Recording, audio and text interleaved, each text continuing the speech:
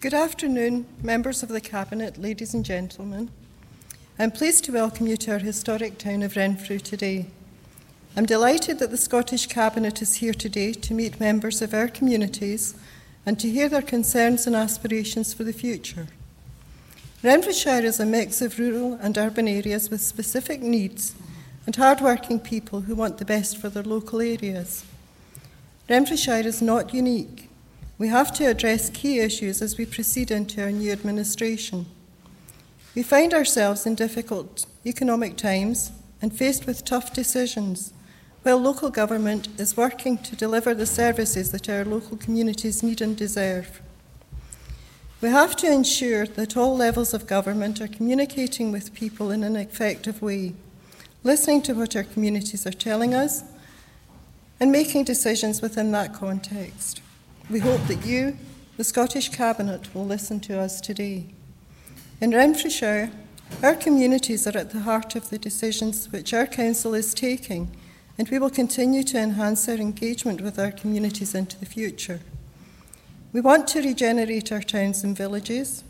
We want to equip our people with the infrastructure and skills which will allow them to develop. As a new authority, we appointed a new convener of Employment and Economic Task Force to coordinate an integrated approach to boost employability and economic growth. Due to the tight financial settlement for local government, we are forced to make many very challenging decisions. We are fully engaged with our partners and are constantly striving to improve our already high standards of service. The government has to work with us in ways which allow us to continue to deliver levels of service which our communities expect and require. I hope that the Cabinet today will listen to the voice of our residents who have first-hand experience of how Scottish communities are developing, of the difficulties that they face, and how they are engaging and participating in these difficult times. As I welcome the Scottish Cabinet to Renfrewshire today, I wish you a successful and informative meeting, and I particularly look forward to hearing the impact today's meeting has on your approach as you move forward. Renfrewshire Council is committed to working with you in a constructive manner to achieve the best outcomes for the people of Renfrewshire. Can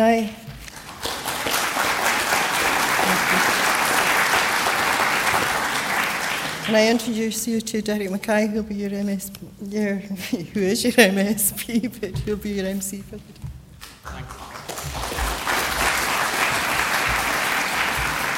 Thank you very much, Provost, for that warm welcome of the Scottish Government to here in Renfrew. Of course, I'm delighted that the Scottish Government's Cabinet has come to my hometown and my home county of Renfrew and Renfrewshire. I'm here as the constituency MSP for Renfrewshire North and West, and of course as part of the Scottish Government as the Minister for Local Government and Planning. And it's quite historic that we meet in Renfrew today. The Scottish Government's been getting out and about to Skye and will go to Orkney, and I'm delighted that it's here in Renfrew.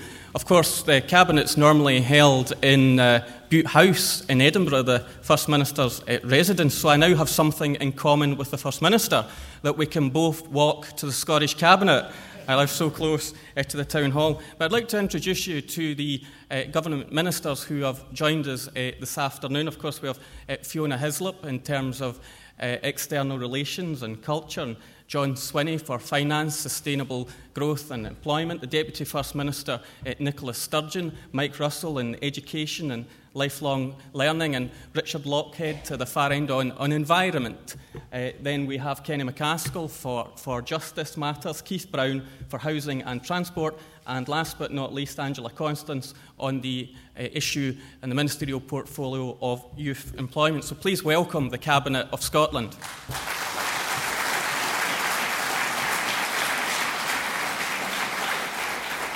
Now, we will have a question and answer session. There will be roving mics that can take questions, and I'll group them in batches of 3. But of course, we are delighted to be joined by the head of the Scottish Government, who will address you now. Please welcome the First Minister of Scotland, Alex Salmond.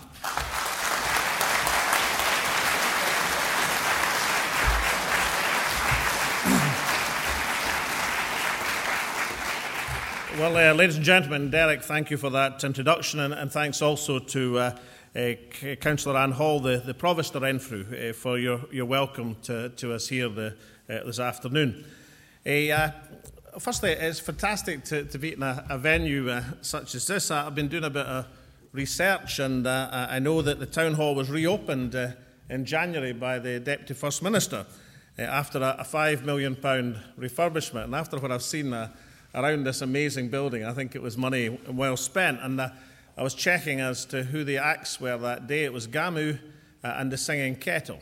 Now, whether or not the Scottish Cabinet can supply that level of entertainment this afternoon, we'll just have to wait and see. But we're delighted to be here. And the purpose, well, two things. The purpose of taking the Cabinet around Scotland, and we're in Skye a few weeks ago. We go to Orkney next week, the Orkney Islands, here in Renfrew today, is, of course, to demonstrate that the Scottish Parliament's not a parliament for Edinburgh, it's a parliament for Scotland.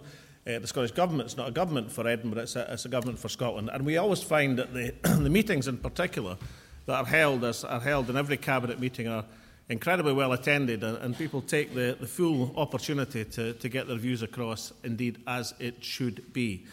And secondly, you may wonder why we bring the full array of Cabinet Ministers who've just been introduced to you by Derek. Well, the explanation for that, ladies and gentlemen, is very easy indeed. You see, there'll be a range of questions from yourselves over the next hour and a half or so, and if they're really difficult questions, then I farm them out to the Cabinet Ministers you see before you. If they're easy questions, of course, then I take the responsibility myself to answer them directly. So this gives us the full range of folk that I can ask to give you the specific answers. I want to say a couple of things, just an introduction. Firstly, I want to say a word because I've just come from Westway, the old Babcock facility, and something which I think is just so enormously important that every single person in this hall, I think every single person in Scotland should be immensely proud of. And that is that one of the companies who are leading what I believe will become the new industrial revolution in Scotland is located there, and that's Steel Engineering, a company which has been around these parts, I think, for 90 years. Indeed, they've got the first female modern apprentice in engineering, who I met today, Nicole Mitchell, who's incidentally more than holding her own with the lads. But a traditional engineering company in Scotland which is now in the van of the renewable revolution of this country. And the three separate things that we announced in one day today, all of which are hugely important. The first of these was a company called Nova Innovation, a company based in Leith. They've developed a new tidal turbine machine.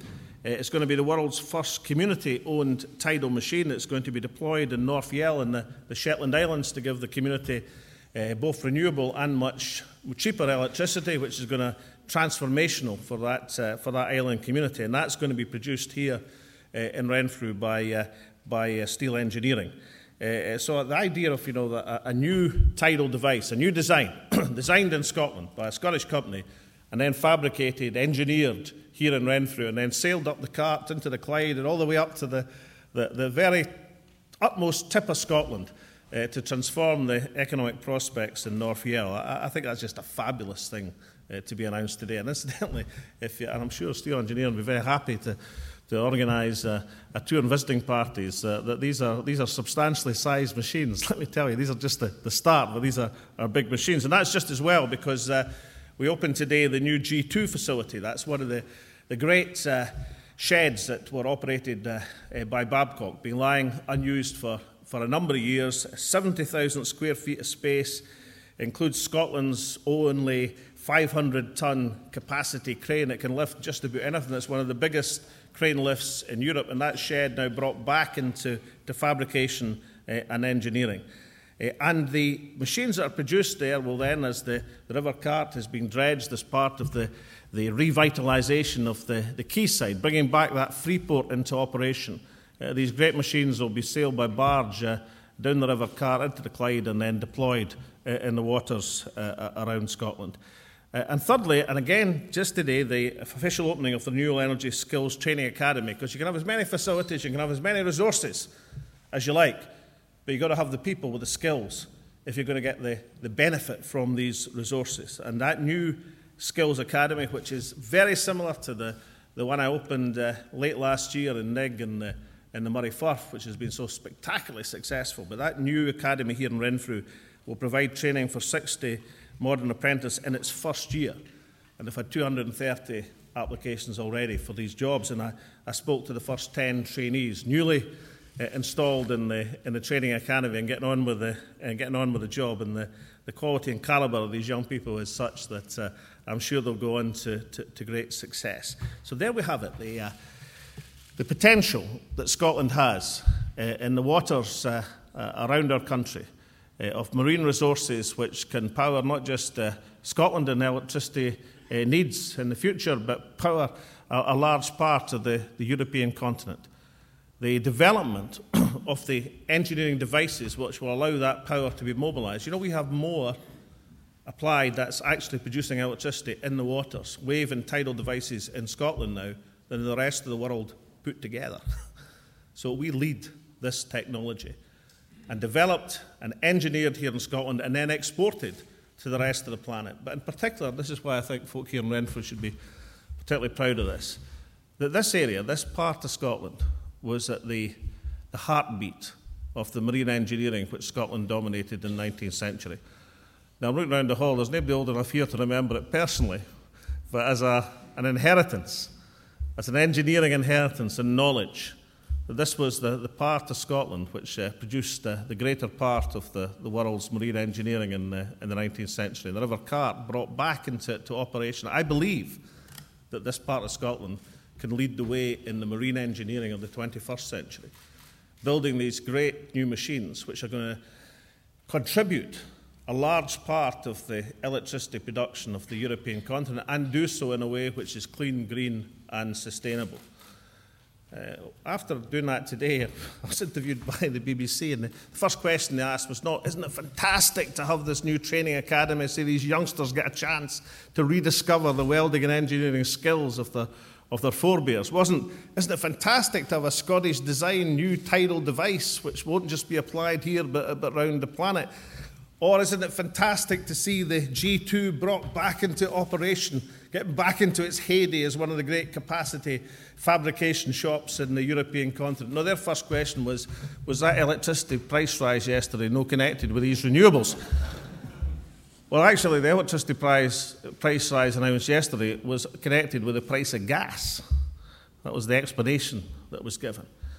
And as we look forward to the future, then it's not just the engineering of this, not just the saving the planet, it's also having a form of energy which is not going to be subject to the escalation of prices as hydrocarbons undoubtedly are. Now, some of that escalation of prices in Scotland will do us a bit of good, incidentally, if we control the resource and the revenues from the oil and gas. But we want, as consumers, as people, to be insulated from commodities which can increase their price. So that is a fantastic story in this community, along with the community in Leith, in Methil, in Machrihanish, in the Mull of Kintyre, in Dundee, in Nig, in the Pentland Firth and the Orkney Waters, are all communities which are now taking part. And people say, where are the jobs in these renewables? Well, if anybody says, where are the jobs in renewables, you see, they're here in Renfrew, where the machines are going to be made that are going to power the future. So I think it's an absolute fantastic story, and it's about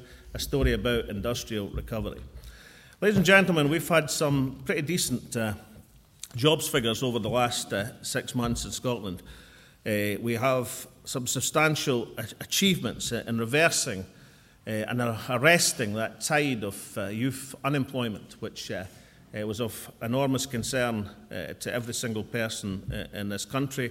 We now have a situation where we have 56% of our youngsters employed, in employment, in addition to a record number of students at university and college in Scotland. In sharp contrast, incidentally, to what's happening elsewhere in these islands, where there's a 25,000 decline this year in the university intake in England. 25,000 decline.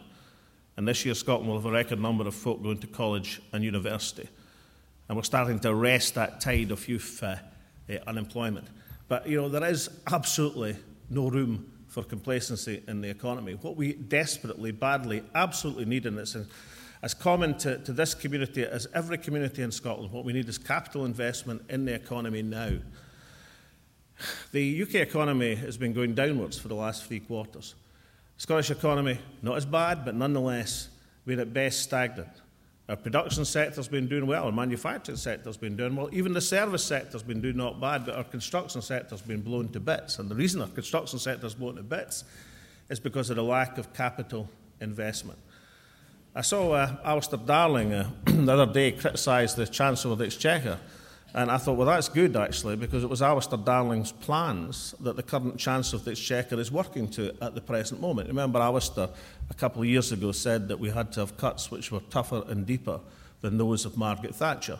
That's what he said during the election campaign, which maybe indicates why they lost the election campaign, incidentally, but that's what the man said. But after 2 years, he's realised that wasn't the way to go forward. So the guy who put in place the plans 2 years ago, which George Osborne has been taking forward faithfully. Every time I write to George Osborne about the decline in capital spending, I'm talking about direct government capital spending in the economy, which is about a third in real terms. That's what's been hived off the Scottish budget, corresponding to the budgets that are being set south of the border. He says, yes, but we've increased it from the plans we inherited. In other words, it was to be a 38% decline, and now it's a 33% decline. So given that, and given the amount of projects that are needing done around Scotland, why don't we just apply the need for capital spending to the work that needs to be done and provide something to give some more impetus to the economic recovery we all want to see? Now, as Scotland's Finance Minister, John Swinney, identified £300 million, and that's quite a modest sum of projects which were ready and able to be deployed in this financial year.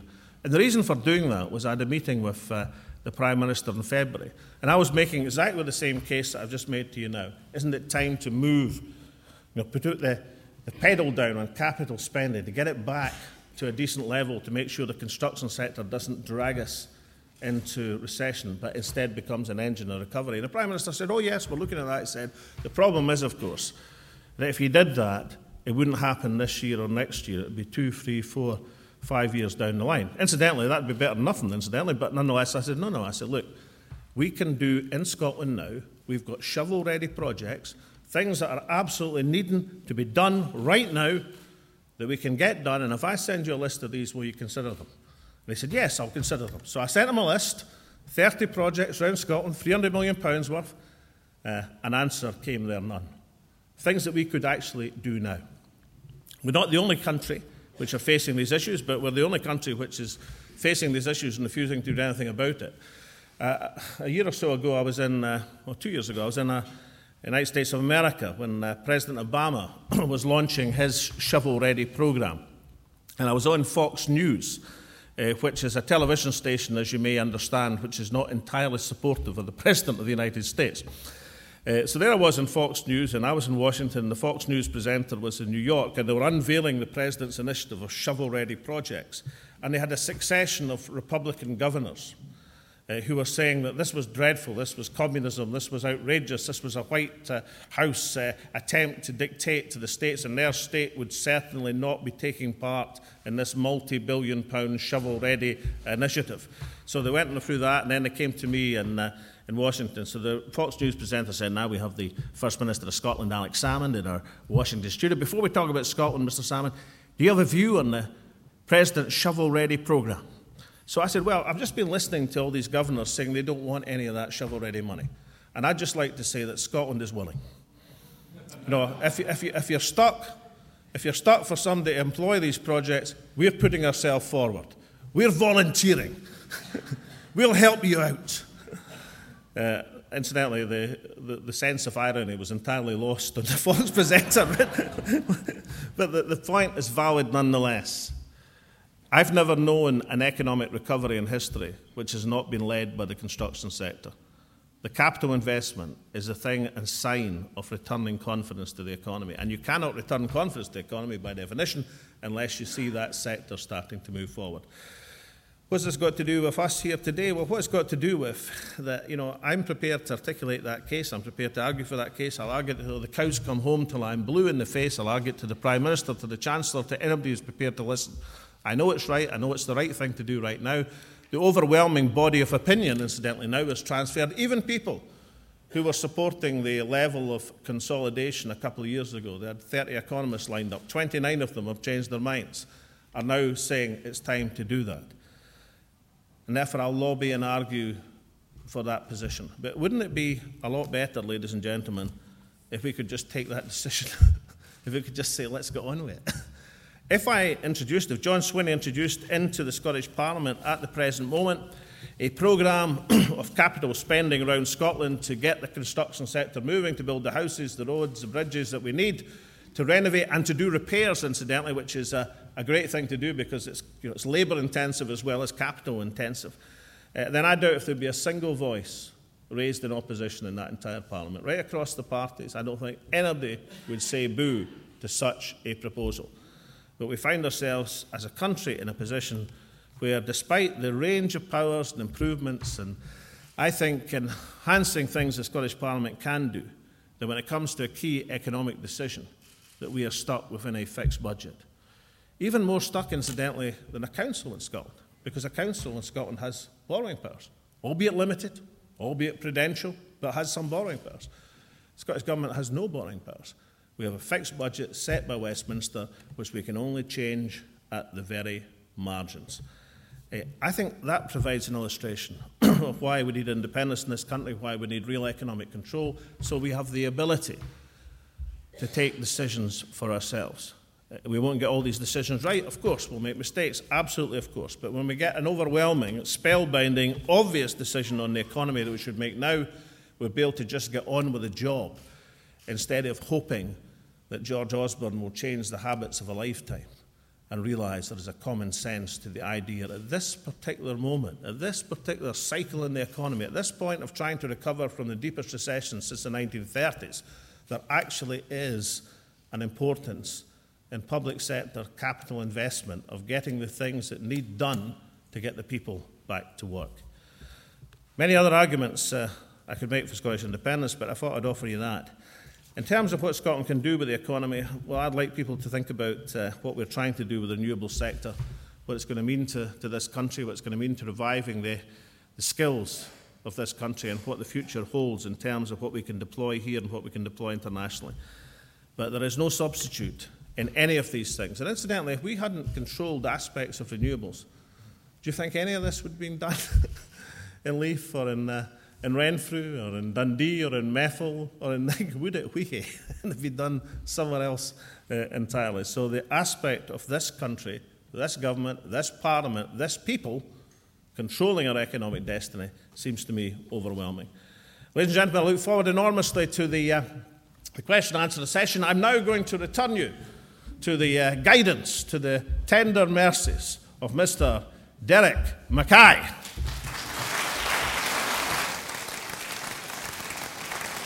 Thank you, First Minister. Well, ladies and gentlemen, the event's very well attended. I propose to take questions in batches of 3 to get us through as many questions as we possibly can. Thank you for your attendance and enthusiasm to attend the event. So let's cover as much ground as we possibly can. If you can keep your questions fairly succinct, and ministers, if you can do the same, please, we'll cover as many as we can. We've got about 50 minutes for questions. If you just raise your hand, we'll get a roving mic to you, and we'll cover as many as we can, about 50 minutes. Okay, sir, you were first. Yep.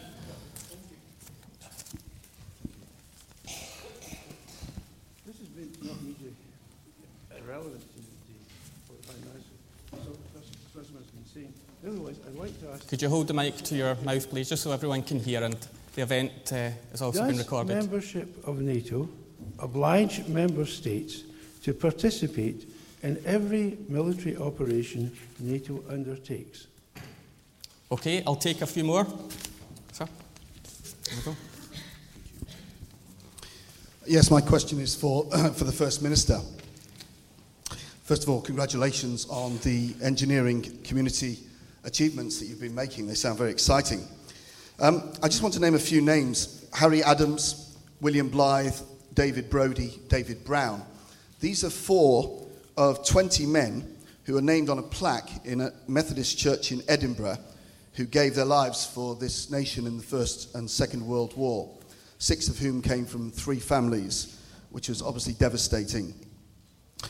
Mr. Salmond, you'll be aware, I'm sure, that on the 2nd of June 1953, the moderator of the Church of Scotland presented Her Majesty the Queen with the Bible as the most valuable thing on earth, and was told that by it Christian princes rule, and was told that this was wisdom.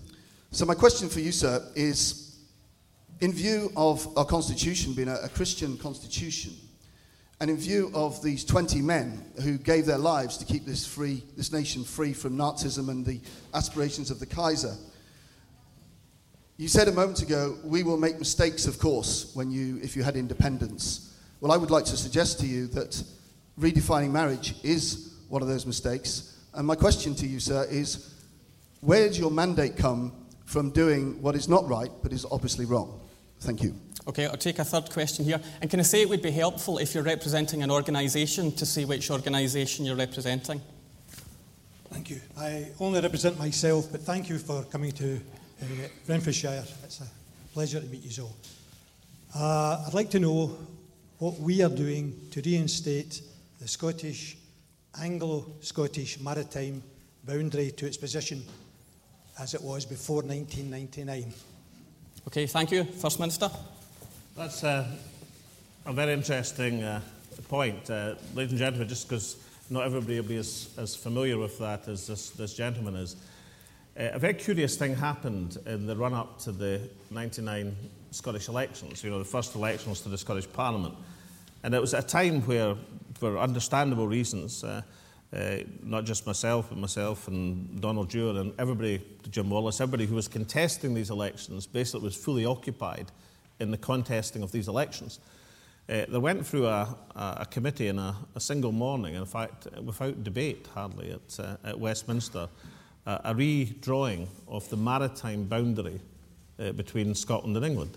It was effectively a unilateral redrawing because, there was no publicity about it, there was no notice. I think and believe if the Scottish politicians had been not campaigning in the Scottish elections, we probably would have picked it up. But it was a very devious and underhand thing to do. And what it did was it redefined the boundary. And it's certainly something which we shall suggest should be revisited.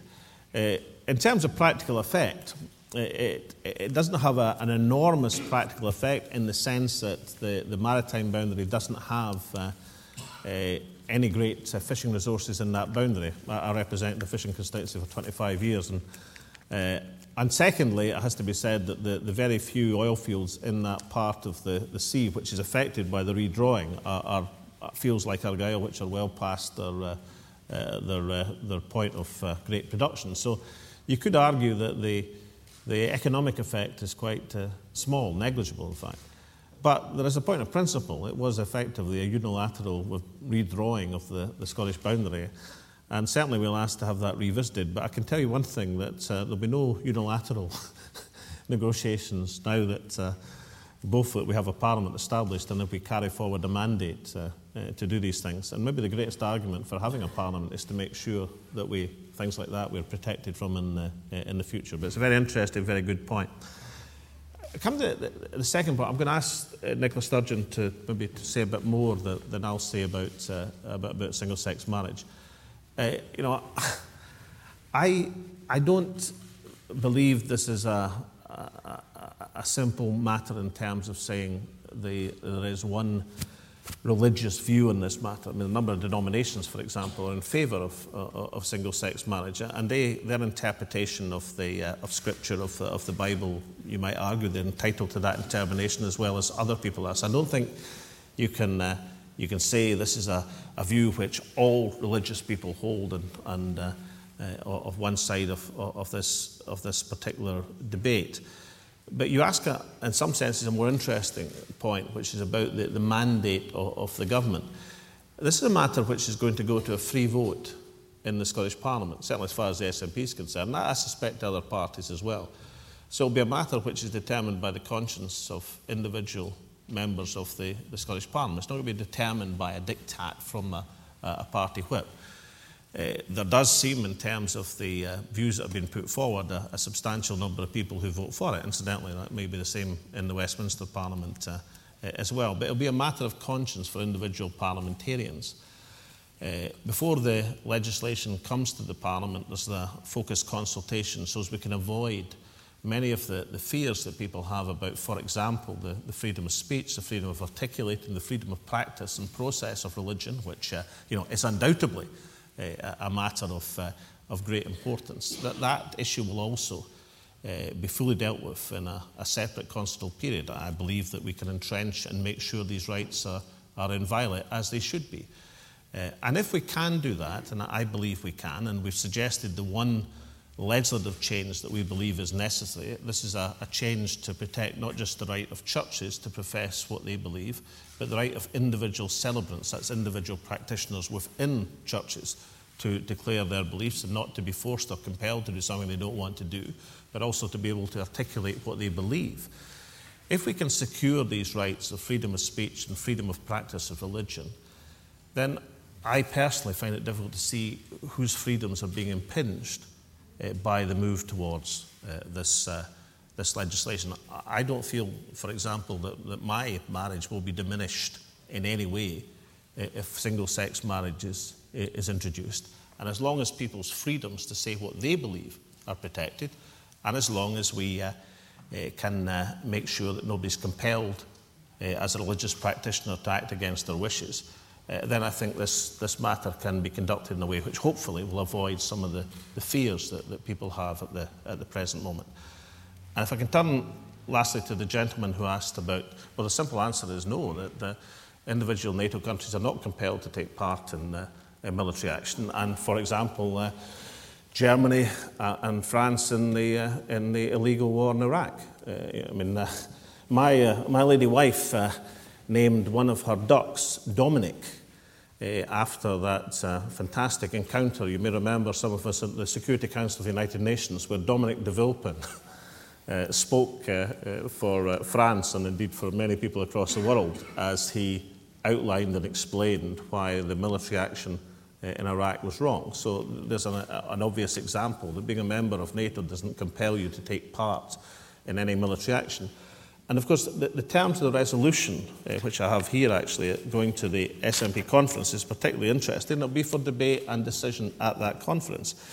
It says, on independence, Scotland will inherit treaty obligations to NATO, and SNP government would maintain NATO membership subject to an agreement that Scotland will not host nuclear weapons and that NATO continues to respect the right of members to only take part in United Nations sanctioned actions and operations. So, not only is it true, what I've just said, and the examples are there and obvious from recent conflicts, but we actually have it in the proposal that's going to the SNP conference. So I look forward to that debate, and perhaps there again some of the misgivings around this issue can be resolved. And now, if I may, can I ask Nicola to expand a bit on the issue of single-sex marriage? I thought the First Minister covered the issues extremely well. I recognise, the government recognises that the issue of same-sex marriage is one that inspires very strong feelings on both sides of the debate. I had the privilege on the way in of speaking to many people who are here today to make sure the government understands their view on the issue. And by definition, on an issue that inspires feelings of that strength, whatever decision the government makes is going to disappoint some people. And we understand that, and we all deeply respect the views of those who, whether it's for religious reasons or for other reasons, don't agree with legislating for same-sex marriage. The government has said that it intends to bring forward same-sex marriage legislation, but as the First Minister has said, that legislation will be for Parliament to consider, and the SNP has made clear that MSPs that sit on our benches, including government ministers, will have a free vote, and it's for each MSP to come to their own decision on that. There will be no party whip applied to that vote from the SNP's perspective. And I would, it's not for me to speak for other political parties, obviously, but I would hope other parties would take that view as well. In making that decision and in outlining that decision, we've been very clear also on the protections that we think it's very important to build into any legislation.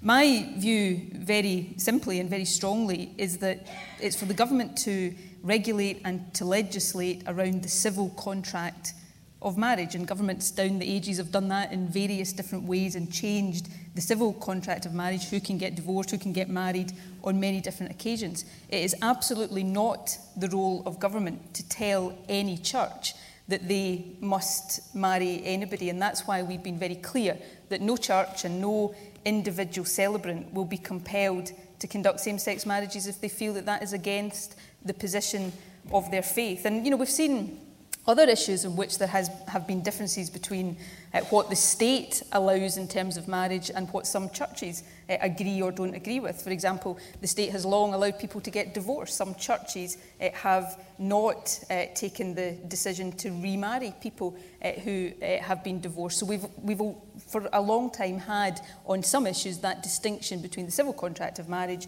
and the position churches take. And I think that is absolutely right and proper.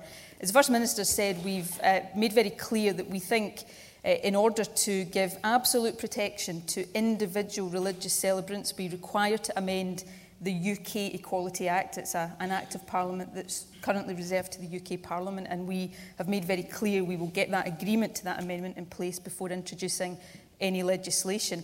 And we've recognised, as again I think we are duty-bound to do, that there are other concerns that, just because we might not always think those concerns are well-founded doesn't mean they're not legitimate. Concerns around freedom of speech, freedom of religion, freedom of expression, some aspects of the school curriculum, and that's why we're going into a careful, focused consultation now, which will see us do everything we can to address those practical concerns that exist. So that's how we're going to proceed on the issue.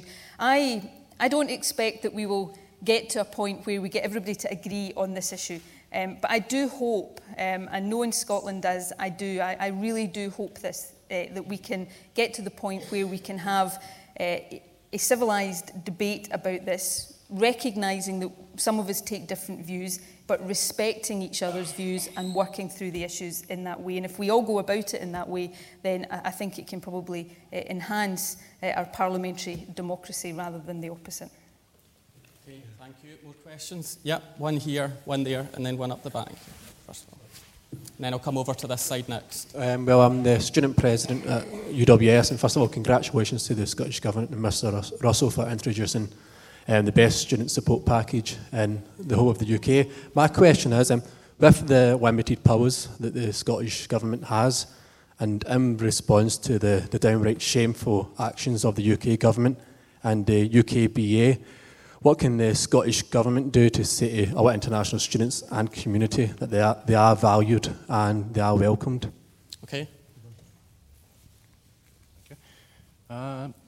Given the recent announcements of hundreds of millions of pounds investment within the area, and listening to what our First Minister has told us today, the fact that the area is serviced only by one bus company, will the Scottish Government give serious consideration to re-establishing a rail link to Renfrew and perhaps beyond to encourage further inward investment and help reduce traffic congestion in the area? Thank you. And in the checkered shirt. First of all, I'd like to congratulate the Scottish Government on the acquirement of this investment. It kind of raises the point, how might you save money within the public sector? You talk always of local accountability, yet we're expected as the families of people with autism to fight local authorities for basic services because the Scottish Government will not provide the disability-specific standards to give us a fighting chance of upholding our children's rights.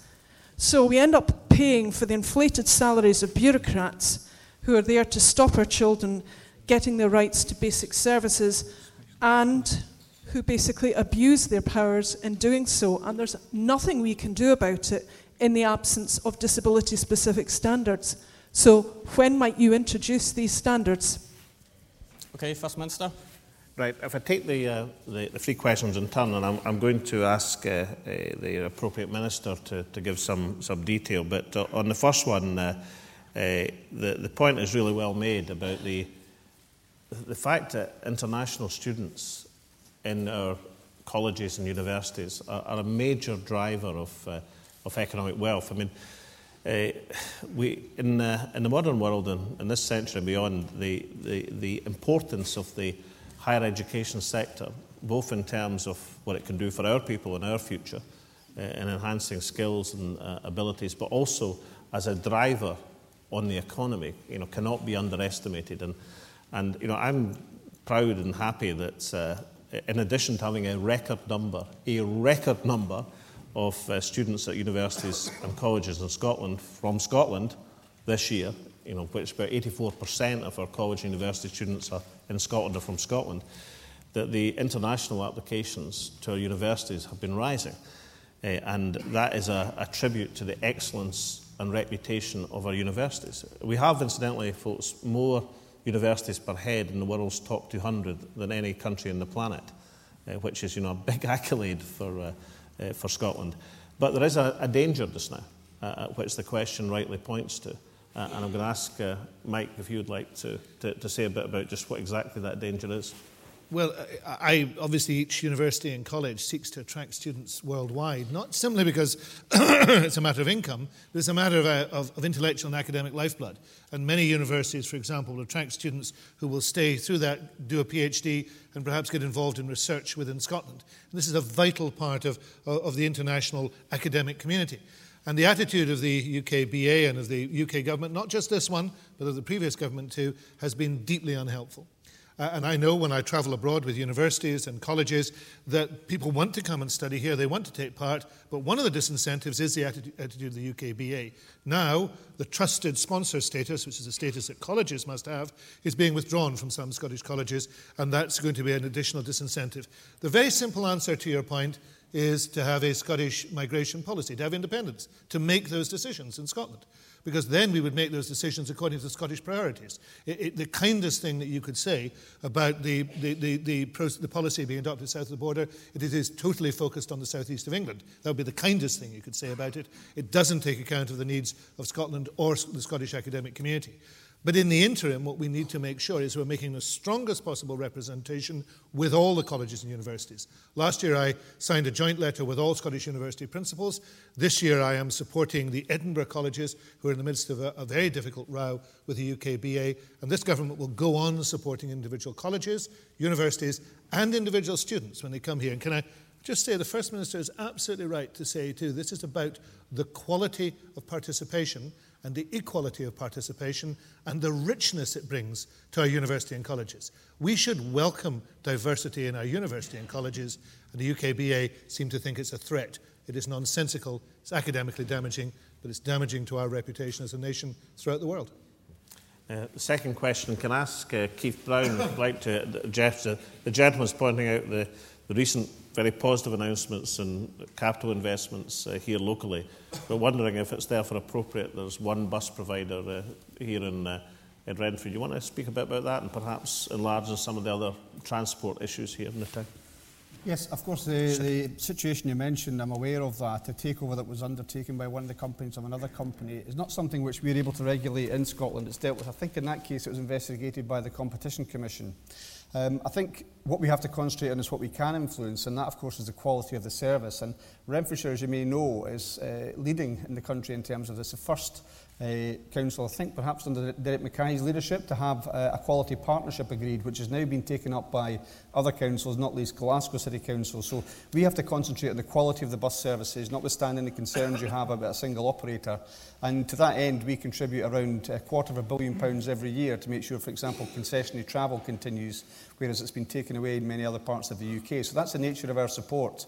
You also raised the question of the capital investment. One of those, of course, is £169 million that we invested in the Paisley Railway Corridor. And in relation to that, you mentioned, of course, the possibility of further stations, perhaps one for Renfrew. During the recent announcement on the rail franchise, which is coming up in 2014, I announced in Parliament that we have set up a fund of £30 million, which is accessible by any council across Scotland. Many communities like to see a railway station in their area, and we're willing to set aside that money to try and make that happen. Where it's the case that the council or another body, perhaps a regional transport partnership, come forward with a proposal and having properly examined it, because you can't just, create stations willy-nilly, but if a rail service is beneficial over a bus service, then we will look at that, and that £30 million has been set aside. So what I'd say is that the council and also developers as well can be involved in this if they can make a contribution perhaps to the capital cost of the station, and regional transport partnerships should come to the Scottish Government with their proposals. This fund opens in early 2014, and we'll look at any reasonable proposal to increase the rail network in Scotland. And finally, the lady's question about what she described as unsatisfactory bureaucracy which surrounds the provision for children in the autistic spectrum. Nicola, do you want to say some detail on that? Yes. Firstly, on the general point Fiona made, I agree absolutely, and John Swinney has led the efforts across government to make sure we are trying to spend money as much as possible in a preventative way, so that, for example, anybody who has a health condition of whatever age they might be, we're supporting them as far as possible to live independently, to fulfil their potential. It's better from a human perspective, and frankly, it's a more effective use of money as well. So that general point about a preventative spend is one that the government is very supportive of indeed. On the specific point about autism, and I'm very well aware of your close interest, and I know you've had several meetings over the years on this issue.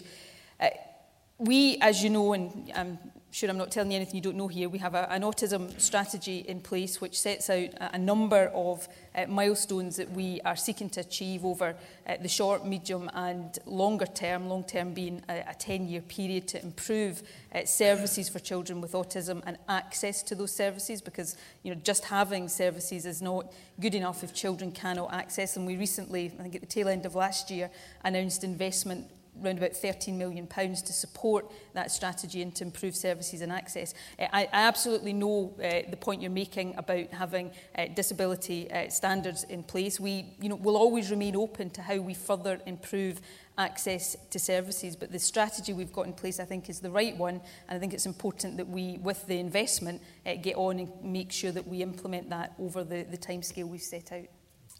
Okay, thank you. We'll try and take as many questions as we can. And of course, there's sheets on your seat. If you don't manage to get your question answered today, ministers will respond. I'll take one here, there, and then here. I'll try and come back to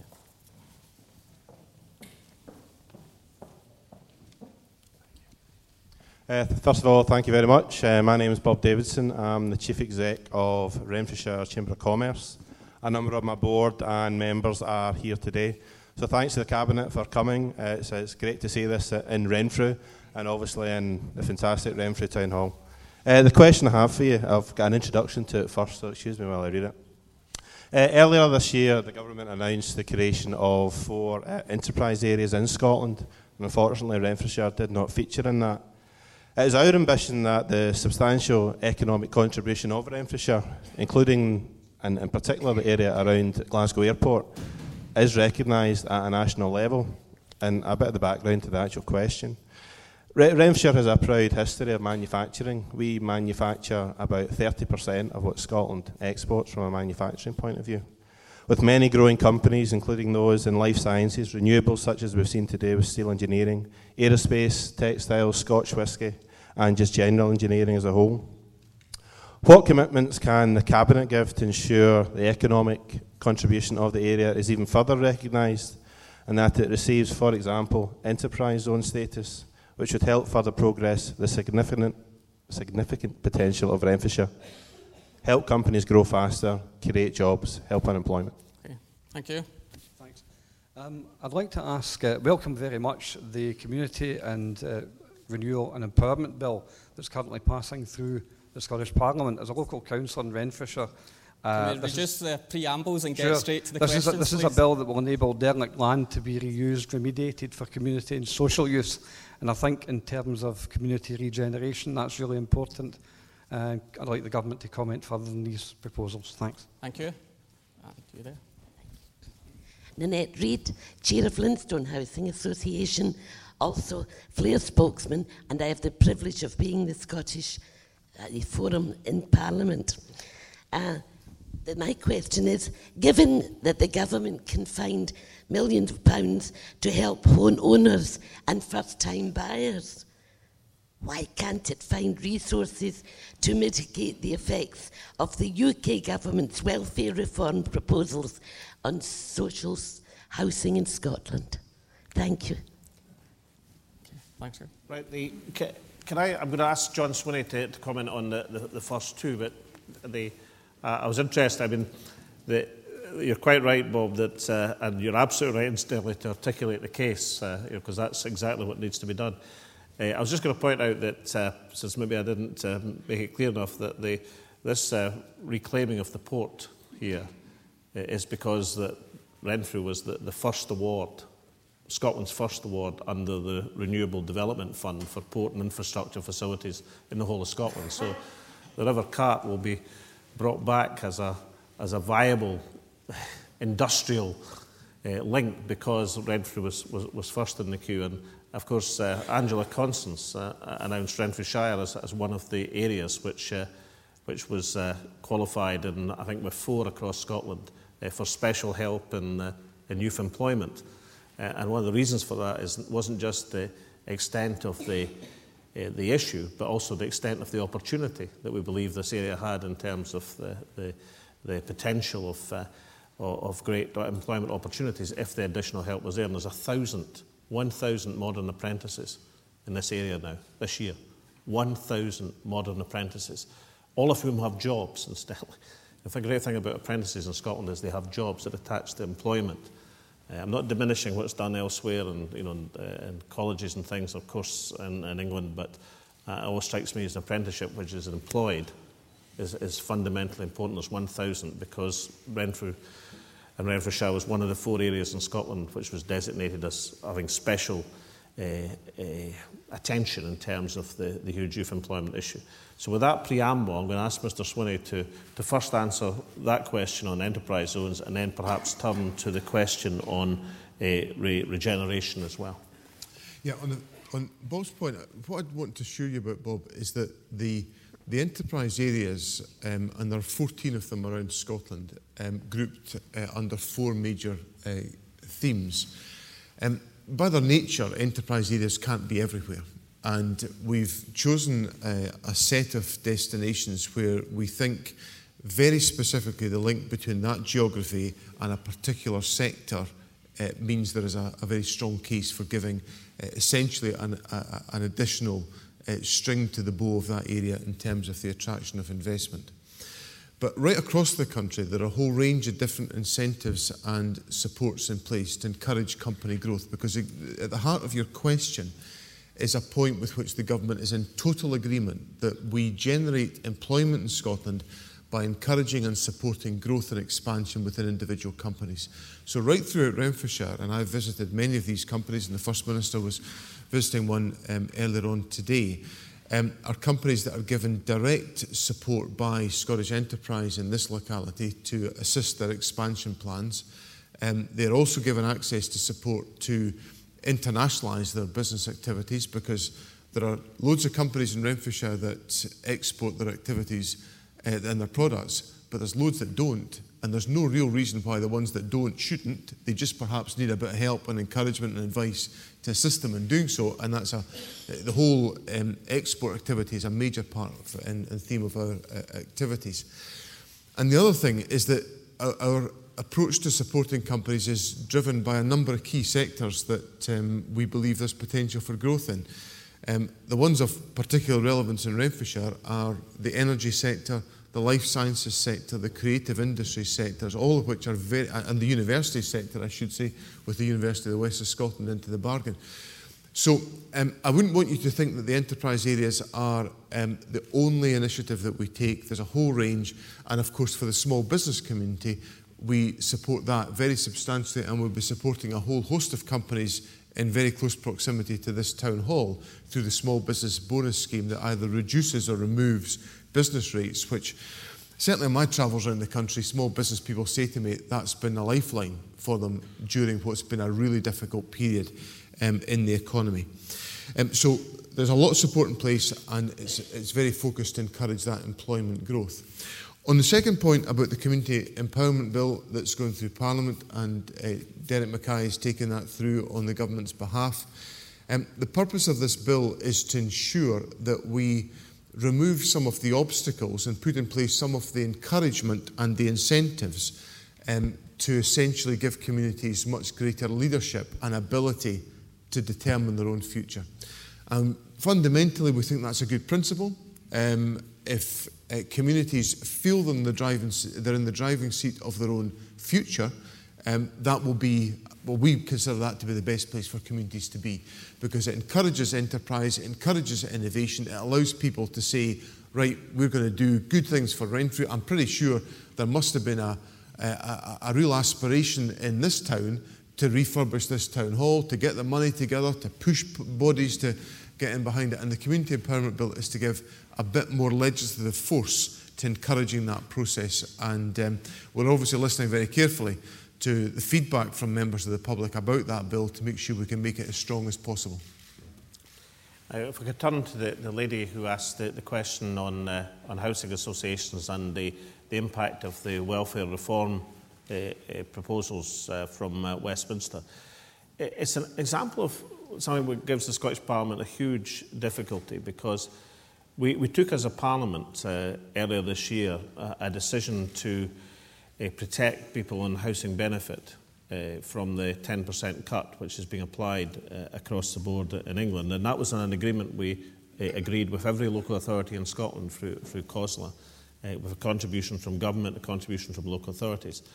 And we did that because we thought it was one thing we could do to try and blunt the edge of what's going on. Of course, the knock-on effect, as the lady will know extremely well, of a housing benefit cut is, of course, the knock-on effect on housing associations and others in terms of their guaranteed revenue, which, of course, makes it worse because the housing associations' ability to borrow and to get the funds to build more houses depends on the security of the revenue that they have.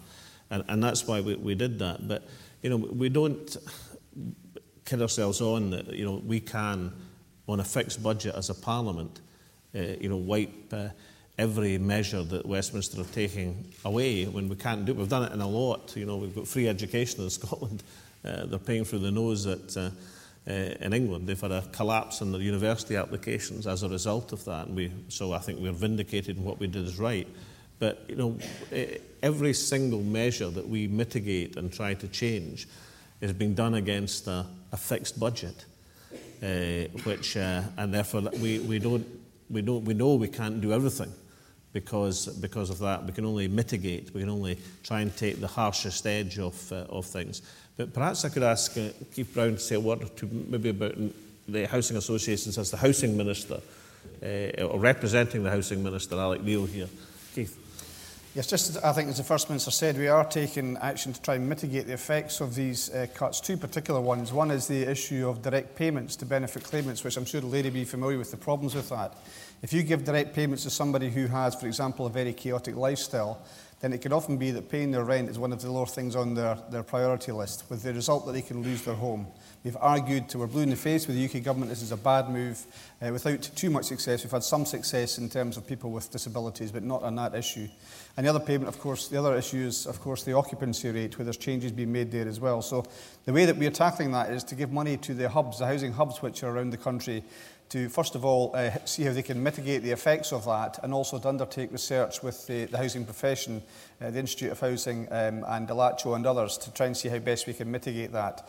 But it is the case that despite the fact we've set aside £730 million as our commitment to build 30,000 houses for rent over the 5 years of this Parliament, 20,000 of which of course, are for social rent, 5,000 of which, of course, are council houses. The first ever huge programme of council house building that Scotland's seen for a generation. I would much rather spend the money, the mitigation money, on more houses rather than have to spend it on trying to obviate the worst effects of Westminster's cuts. And of course, under independence, you can tie in much more easily the benefit system with the housing supply system, a discretion which we don't currently have. So we are aware of the issue and we're working with the housing sector to make sure we can mitigate its worst effects, but we'll carry on with the house building programme as well. Okay, now I'll try and take a few more questions. Specifically on the Community Empowerment and Renewal Bill, you might wonder, well, what would it mean for my community? I'll give you a local example, Common Good Funds. It poses questions around that, and underused and unused public buildings as well could be transferred more easily to the community where there's a demand to do that. So that's the kind of action that could come out of that bill. I want to come, I see there's a school here. Which school is it? Trinity High School. Any questions from the high school? Yeah, okay. I think it's fair we hear from the young folk. The Better Together campaign argues that Scotland is stronger now and will be stronger in the future, economically, politically and socially, as a partner in the United Kingdom. How do you believe Scotland will be stronger, economically, politically and socially, as an independent country than it would be as part of the UK? Okay, I think that's set the tone. So I'll take two other questions maybe relating to that. Yep, one here and then one up there, if we can. John Wilby, Paisley North LAC. My question is about the Scottish Audit Report on community transport, which identified a huge number of downtime and spare capacity across the transport agencies in Scotland. And whilst the Scottish Ambulance Service Initiative is allocating its patient transport resources in some areas to community transport is very welcome, there's a widespread perception and concern about the absence of collective response to this audit report in the west of Scotland. And I wondered what the Cabinet might feel about encouraging this in some way. Okay, and finally, the gentleman in the corner. Mr Salmond, Jack McConnell, your predecessor as First Minister, identified sectarianism and bigotry as a blight in the face of Scottish society. He set about identifying areas of concern and initiated legislation to deal with the perceived problems. When he left office, he stated that he was satisfied that great progress had been made and would continue to be made if the incoming administration continued to prioritise the matter. When you took office, you seemed to be intent on continuing along the same course of action.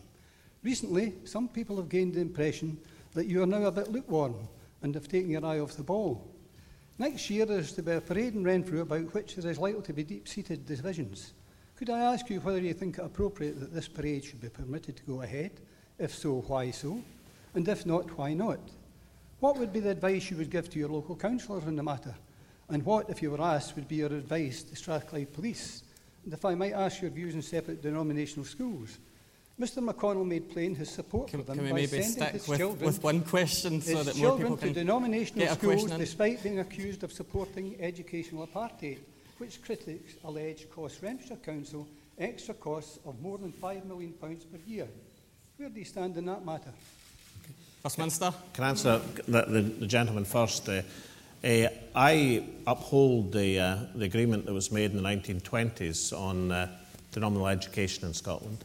That was an agreement voluntarily entered into when the Catholic education came into the state sector in Scotland, and I think that agreement should be upheld. And nor do I accept, incidentally, that the nature of the variety of the education we have in Scotland is a source of the bigotry and discrimination we have in Scotland. I see too many examples of Catholic schools and state schools working together hand in hand in great projects just now. I went to one recently, and to see their film demonstration and warning of the dangers of religious discrimination in a film form, which was an absolutely marvellous thing to see. One of the many projects that the Scottish Government is promoting at a grassroots level to overcome the bigotry that we still have in Scotland.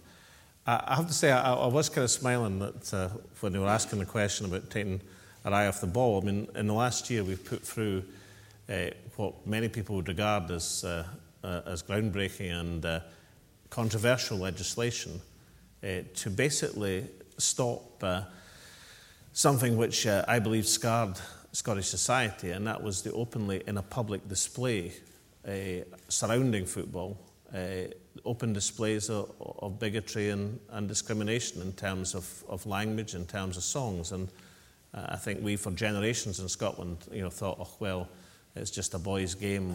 We'll turn a blind eye to it. We'll turn the sound down in the telly. We'll pretend it's no happening.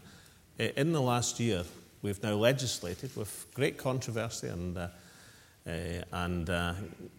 interestingly enough, since the legislation actually passed and come into effect, you may have noticed that some of that controversy seems to have died down. The reason that controversy has died down because it's working. Appropriate arrests have been made, both in terms of people who think they have some sort of human right to decry and to insult their fellow human beings just because they're on a football terracing. That's not tolerated anymore, and arrests and prosecutions have been successfully made. And also, even more challenging in a way, but successfully done, the ability to stop people doing it through the internet, and people believing if they're at 2 o'clock in the morning in the anonymity of sitting beside their computer, that they can say the vilest things or threatening things across the internet and do it with impunity. That's no longer tolerated, and successful arrests have been made. Now, do I believe that the criminal law is the only way in which you pursue these things? No, I don't. And I celebrate the much greater understanding between denominations that we have in Scotland than we had previously. I celebrate the fact that at a school level in particular, I think people are looking upon this manifestation as something from the Stone Age in Scotland. I think that's happening, and I think there's a generational change that's taking place that will help us. But I do think that the law has to take a stand, and I would have thought that the stand taken by the Scottish Government in terms of passing that legislation, which incidentally we didn't do to win any great popularity contest, because I managed to have banners about me simultaneously at Ibrox and Celtic Park. Somehow, something which I don't think any other politician in Scotland has ever united the terracing before. But can also say I'm now in receipt of correspondence from the fans of both clubs, who quietly just say, look, we think behaviour is improving substantially, and we welcome the fact that unacceptable behaviour is no longer tolerated in Scotland. And, so I don't claim for a second, incidentally, that we are past discrimination and bigotry in Scottish society. I think it's a demon from our past that all of us have to work to eradicate. But in terms of trying to treat everybody in society equally, with respect, understanding their point of view, then I hope and believe that whatever else might be said about the administration I lead, that we absolutely try to do that. And I hope that convinces you. I'm very happy to speak further about it with you, sir, after the meeting. Now we have the question on the transport audit, which again I'm going to refer to Keith Brown. I think the essential point that we have to properly exploit all the transport infrastructure we have, in particular buses which are not, I think the gentleman raised the point, buses which are not used nearly to the extent they could be. We understand that point. There's a good deal of work going on just now between, for example, transport and health officials to make sure that we can try and deal with the issue that was mentioned about ambulances. Not just using ambulances where it's possible for different purposes, but also doing the work that ambulances do using other services. Glasgow City Council have actually been very proactive in relation to this, not least with their school transport service, making the most effective use of that, using it for different purposes, making it available to the community. So we are aware of the issue, and I think the gentleman's right to say there's more we have to do. One other thing, though, in relation to demand-responsive transport, where people phone up for a bus because they have a disability, we have taken the move of trying to bring them into the concessionary travel scheme. It seemed odd that you could not get a concessionary fare for that because you were unable to access a normal bus, which had insufficiently access for people with disabilities. So we have tried to address that, but it's a good point that's made, as well as having to look at how to absorb some of these cuts. Making the best use of existing resources is very important, not least in relation to buses. Thanks, Keith. Now, if I could address the question from Trinity High, a subject which I've spoken about occasionally over the years, But he asked the question about the Better Together campaign, saying, look, we're all better working together in the UK. I suppose my answer would be this, that last Sunday in the People newspaper, not maybe the required reading of everybody in this audience, the leader of the Better Together campaign, Alistair Darling, said in his article that George Osborne, the Chancellor of the Exchequer, was destroying economic recovery.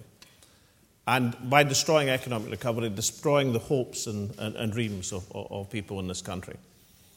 Now, I make the point because how can he argue that we are better together when he's arguing that the person who runs the Scottish economy effectively at the present moment, the Chancellor of the Exchequer, certainly in terms of demand in the economy, is destroying the prospects of people in Scotland?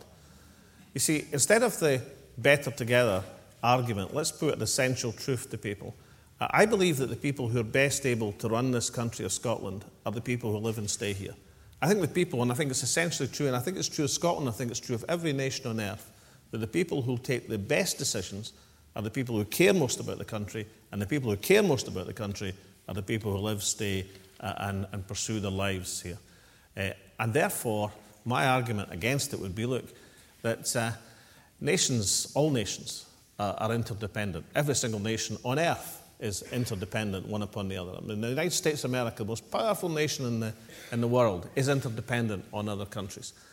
But just because we're interdependent, because we have things in common, it doesn't mean that you should allow key decisions affecting the future of your country to be taken elsewhere. And just in the questions that we've had today, we've had a range of people saying, look, what you're doing about what Westminster's doing about students, what you're doing about what Westminster's doing about welfare reform, what you're doing about this that Westminster are doing. I'm saying, well, look, we're doing our best. We're absolutely trying to help and mitigate to stop the damage that's being done. I just say to this audience here in Renfrew, as I'll say to Scotland, wouldn't it be better if we could just take these decisions for ourselves? I said earlier we wouldn't take every decision correctly. Of course we won't. But at least we'll be certain that they'll be taken with the best interests of this country, its people, and its future at heart. And that applies particularly to the economy at the present moment. So I think my answer to Trinity High question, an excellent question it is I would say the very leader of the Better Together campaign, out of his own words in the People newspaper last Sunday, gave the lie to his own argument. Because it's because of people like Alistair Darling that this country of Scotland is at the beck and call of Conservatives and Tories like George Osborne. And if we want to remove that danger, not just now, not just with this government, but that danger in the future, then why don't we have a government which is able to take all of the decisions affecting this country elected by the people of this country? That would be my answer.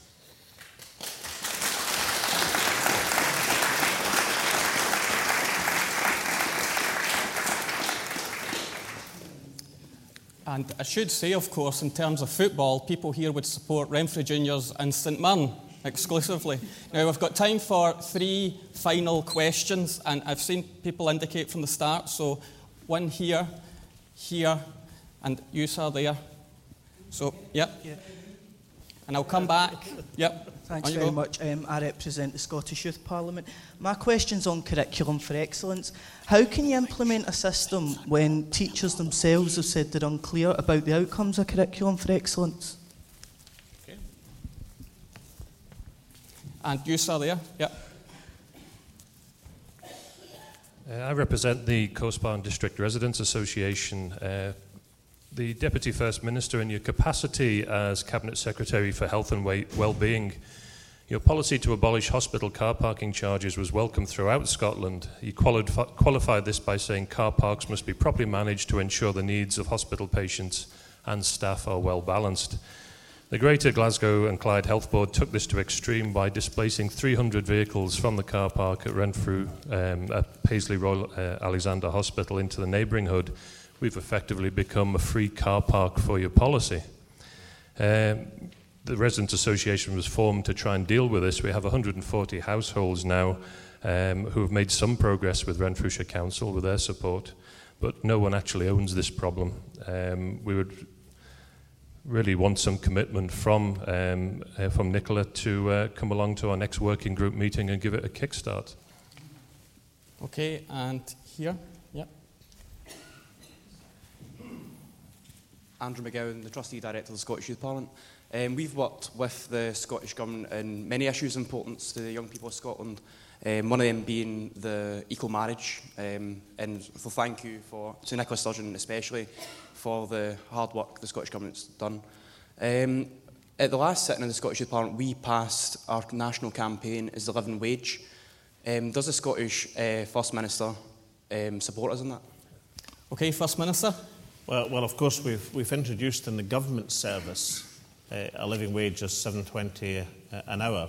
That I think is a good move.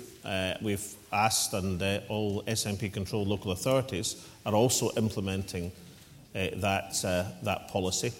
I think that's a grand thing to do, and it's what I describe as part of the social wage. That people say freezing the council tax. Well, freezing the council tax has had a huge impact on family budgets over the last 4 years and helping people through the most extraordinary times. Every other price is going up. Energy prices up 9%, electricity prices, but at least the council tax has been frozen, as have water rates for folk. And so, in the social wage, but being able through the public sector to establish the living wage has been, I think, really an important move. So I not just support that. That's what we're practicing, what we preach, as far as that's concerned. I'm going to turn to Nicola, because you've been given an invitation to the Residents' Association, and the gentleman is saying that a policy, well-intentioned policy nationally, has had some unfortunate impact locally. And are you going to do something about it? And are you going to accept his invitation, Nicola? I always like to accept kind invitations, so I'm sure we can arrange something there. I'm going to be very honest with you here. I've got a lot of sympathy with the points you're making. Equally, it's a very, very difficult issue to resolve. If you told me 5 years ago, when I first took up the First Minister's invitation to be Health Secretary, that one of the thorniest problems I would deal with was car parking at hospitals, I probably wouldn't have believed you. We've got a problem in that many of our hospitals, the Royal Alexandra is a case in point, were built at times when there just weren't as many cars on the road as is the case now. I mean, I'll give you a statistic which probably won't be accurate down to the last digit, but it's broadly accurate. In Glasgow, there's something like 4,000 car parking spaces across all of the hospitals in the city. There's 14,000 people work in those hospitals. That's before you count the patients or the visitors. So that's the problem we've got. When I took office, we had a very controversial policy to charge people for parking. Most people, patients, visitors, and especially staff, thought that was deeply unfair, and I agreed with that, and we removed charges. Hospitals and health boards, though, still have to find some way of managing that mismatch between the supply of car parking spaces and the demand that there is on those car parking spaces. And they've got to find as fair a way as possible. But as you will understand from the numbers I've just given you, no matter what way they try to do that, some people feel aggrieved by it. But I do know I don't any longer because of boundary changes, but I used to represent the area that includes the Southern General, and the people who live around the Southern General had exactly the same issue that you're talking about. I am happy to undertake in the first instance, as well as consider your kind invitation, to speak to the Health Board to see if there are, I know they did make available a small number of additional spaces. I appreciate that hasn't completely solved the problem, so I will speak to them to see if there are further initiatives they could suggest or take that might not completely resolve this issue, but might help to alleviate it further, and I'm happy to come back to you on that. Okay, so it sounds like she's on her way to your Residents' Association. So she's quite formidable, so prepare your ground. But lastly, we've got the Scottish Youth Parliament, and I'm going to ask Mike Russell to say a word. And just to paraphrase, I'm incredibly excited by Curriculum for Excellence. I think it's one of the few reforms in terms of school curriculum in Scotland in recent generations, which to me makes incredible sense. I really do think this is going to be a fantastic experience for our pupils coming through. It already is, incidentally, introduced, as you know, in primary schools, and it's more than in showing it's made a huge difference for the better. We've got the best results ever in our primary schools this year, and I think that is some of the advantages of Curriculum for Excellence that have been made themselves to be felt.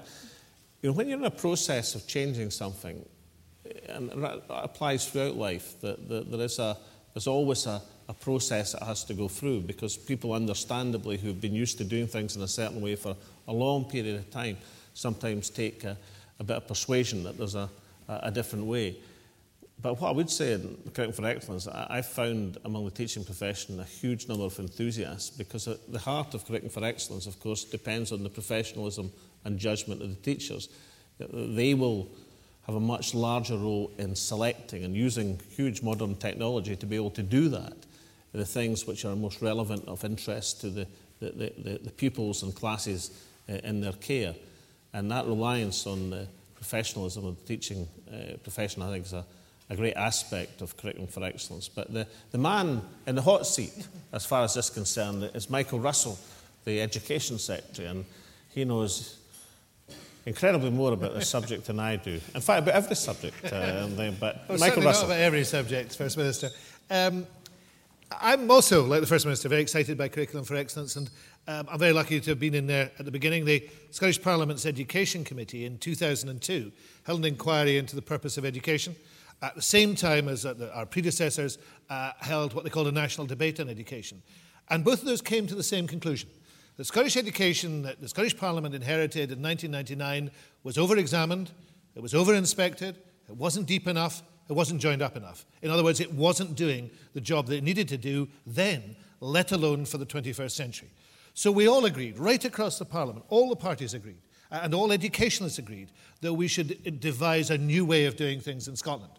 Now, we've stuck with that, and we've stuck in with it. We're now in Curriculum for Excellence has gone right through the primary sector. It's now rolling into S3 in the secondary sector this year. And indeed, if there's anybody here as a parent of an S3 child, and they've had a letter from me in the last week talking about what their child's going to experience.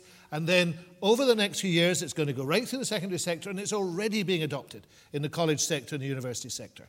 So for the first time ever, we'll have a common approach to education across all the education sectors, and it'll be a joined-up approach, and it'll have very clear objectives, and that it has very clear objectives, and we know that that is the type of education system that other people are now looking at and saying, this is what we need to do.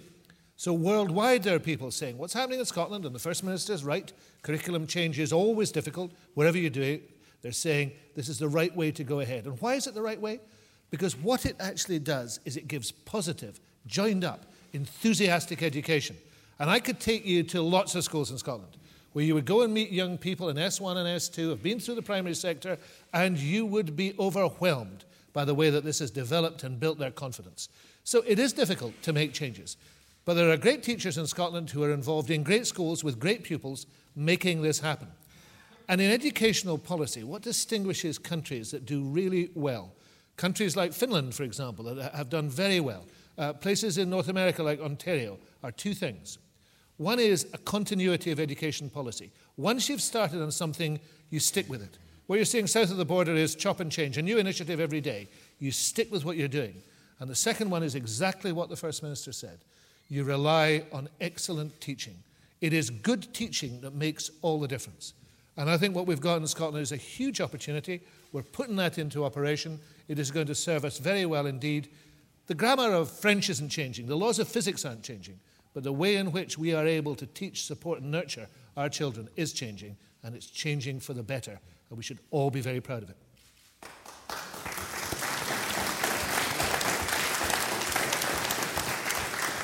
So on that note, can I say there are two further opportunities to communicate with ministers. There's hospitality provided by Renfrew Council, thank you, downstairs. And of course, if you didn't get your question covered, you can hand in your sheet in the box downstairs. Can I thank you for your participation and attendance? Many local organisations are well represented, community councils, housing associations, university, airport, chamber of commerce and so on. Can you show your appreciation to the government for coming to Renfrew and engaging so helpfully?